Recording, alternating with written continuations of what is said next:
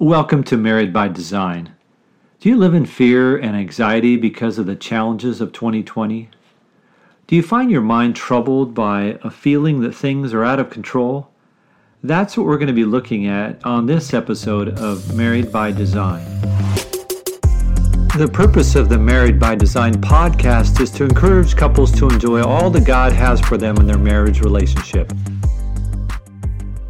Welcome back to Married by Design. We've been looking at the challenges that we've been facing in this year of 2020.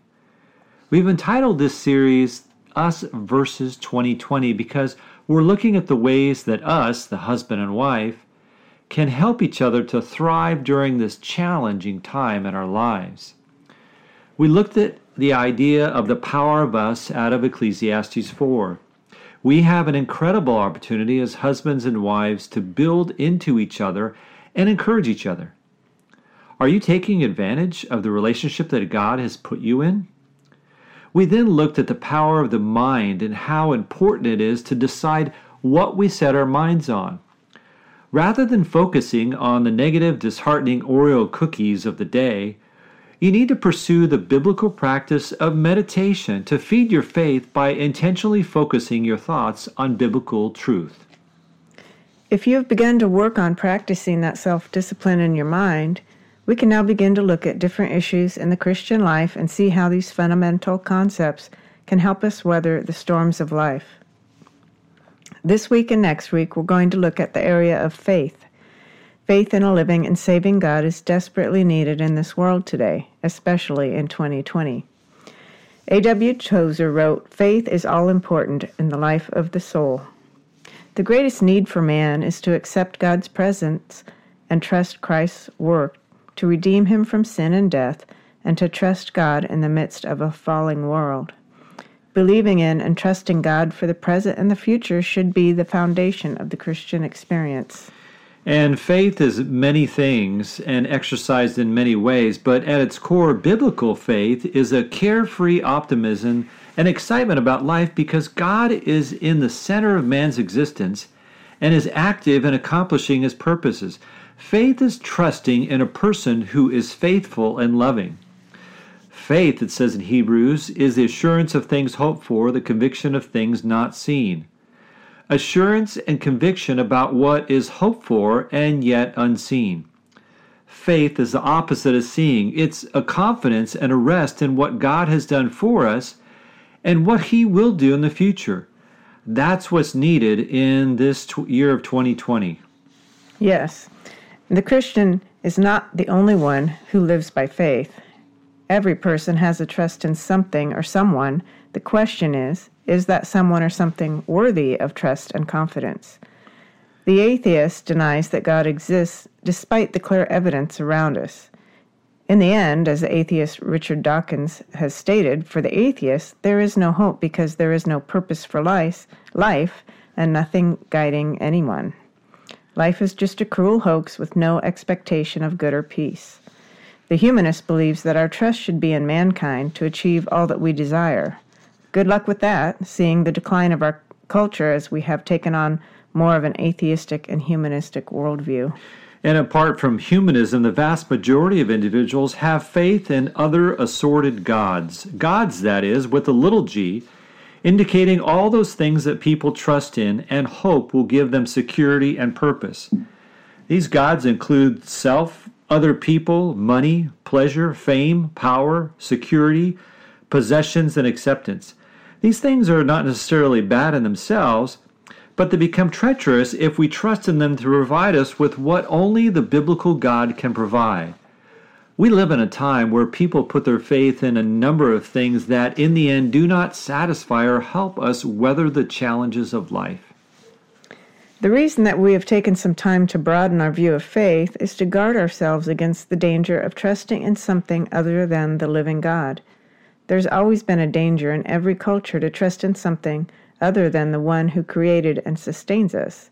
If we do that, if we trust in something other than the Lord, we will end up filled with fear and with troubled minds and will not be able to live with carefree confidence despite the coronavirus and other issues that we face. We talked about the atheist and the humanist. because I think sometimes even Christians can take on those beliefs that God is either not there or that we need to trust in ourselves. I'm not suggesting that the Christian doesn't believe that God exists, but in practice, they trust in things other than the true God.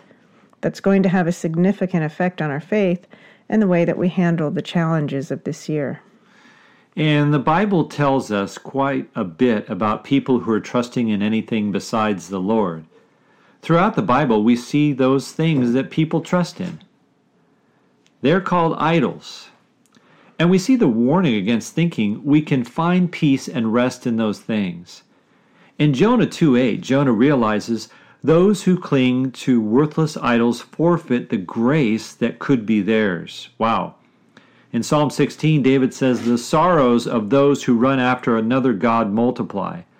A lack of peace and sorrow is the result of not trusting in God's faithfulness and power. Now it's time for our 15-second shameless plug. With the challenges of this year, it has become apparent that poverty and death have increased around the world. We want to encourage you to respond to that need. Many around the world have lost their ability to meet the basic needs of food and shelter for their families, and many are suffering and dying, literally.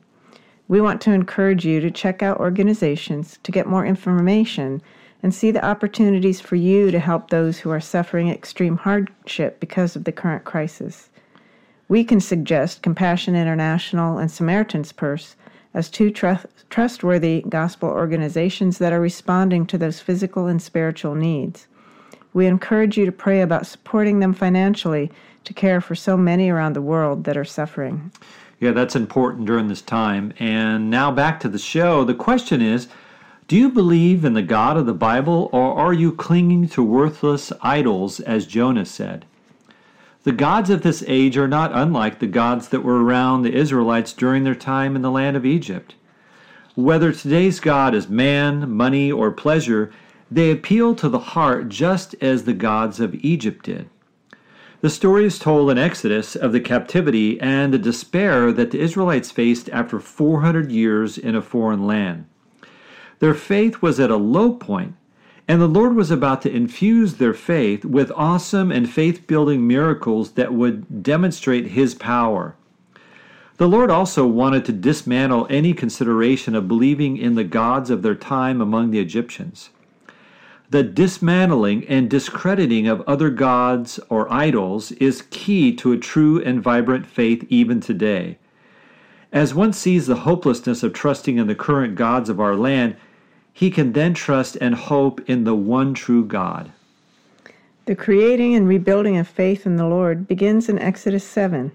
This is what we need today in our own hearts and lives. We need to create and rebuild our faith in the Lord so that we can face any issue, any challenge, any disappointment. That's what the Lord was doing for the Israelites back in Exodus. Moses and Aaron came before Pharaoh, and the king's heart was hardened against trusting in the Lord.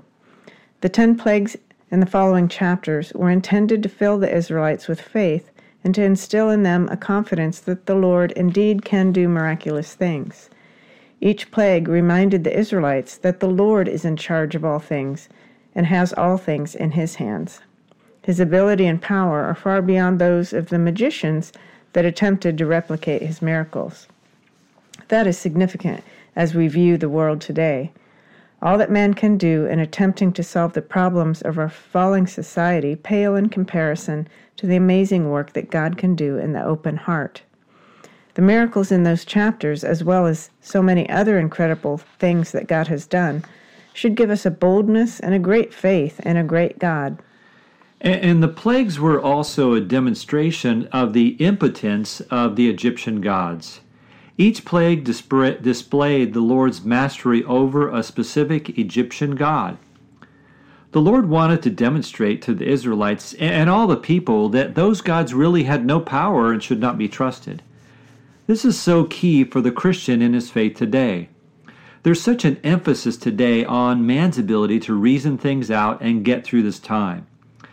The Christian today can be very tempted to put his trust and his faith in his own efforts and focus on himself. Man today, just like the gods of Egypt, has no ability to actually achieve anything of biblical significance apart from the Lord. You can look in John 15 about that. The faith of the Christian is strengthened when he realizes that the gods of today are nothing compared to the Lord of Scripture. The more, this is key, the more that the Christian cultivates a big view of God, the more stable and strong will be his faith. The Lord then wanted to clearly galvanize in the minds of his followers that he was great. In Exodus 13, the Lord commanded them to follow the Feast of Unleavened Bread. He told them, "You shall tell your son on that day, 'It is because of what the Lord did for me when I came out of Egypt.' And it shall be to you a sign on your hand and as a memorial between your eyes, that the law of the Lord may be in your mouth. For with a strong hand the Lord has brought you out of Egypt." That's Exodus 13, 8 and 9. This is but the first of many reminders of what they needed to fix their minds on and focus on as they faced the challenges ahead. In Exodus 14, God demonstrated another incredible miracle in the parting of the Red Sea. The conclusion that the Israelites reached upon seeing that miracle was profound. Israel saw the great power that the Lord used against the Egyptians, so the people feared the Lord, and they believed in the Lord and in his servant Moses. That's Exodus 14:31. And the reinforcing of the greatness of the Lord as a stimulus to faith is again seen in Exodus 15 in the Song of Moses. It's a great song. A song is words set to music, which makes it easy to repeat until it is imprinted on the mind. Ever had a song stuck in your mind that you repeat over and over? Doesn't that sound like meditation from last week's episode? This song is all about God's greatness and was intended to celebrate God's miracle and to build their faith by constantly reminding them of his incredible work. As they pondered those works in song, they were encouraged to live a life of expectation in anticipation of his work that they were going to see in the future. This concept of faith is essential in 2020. We need to have our minds constantly filled with the greatness of God to expand our expectations. We tend to focus on the externals and what is happening around us, the struggles, the frustrations, the despair, the dead ends. When we do, we can begin to doubt and allow discouragement and fear to seep in. We may recall past struggles and failures and assume that they will be repeated.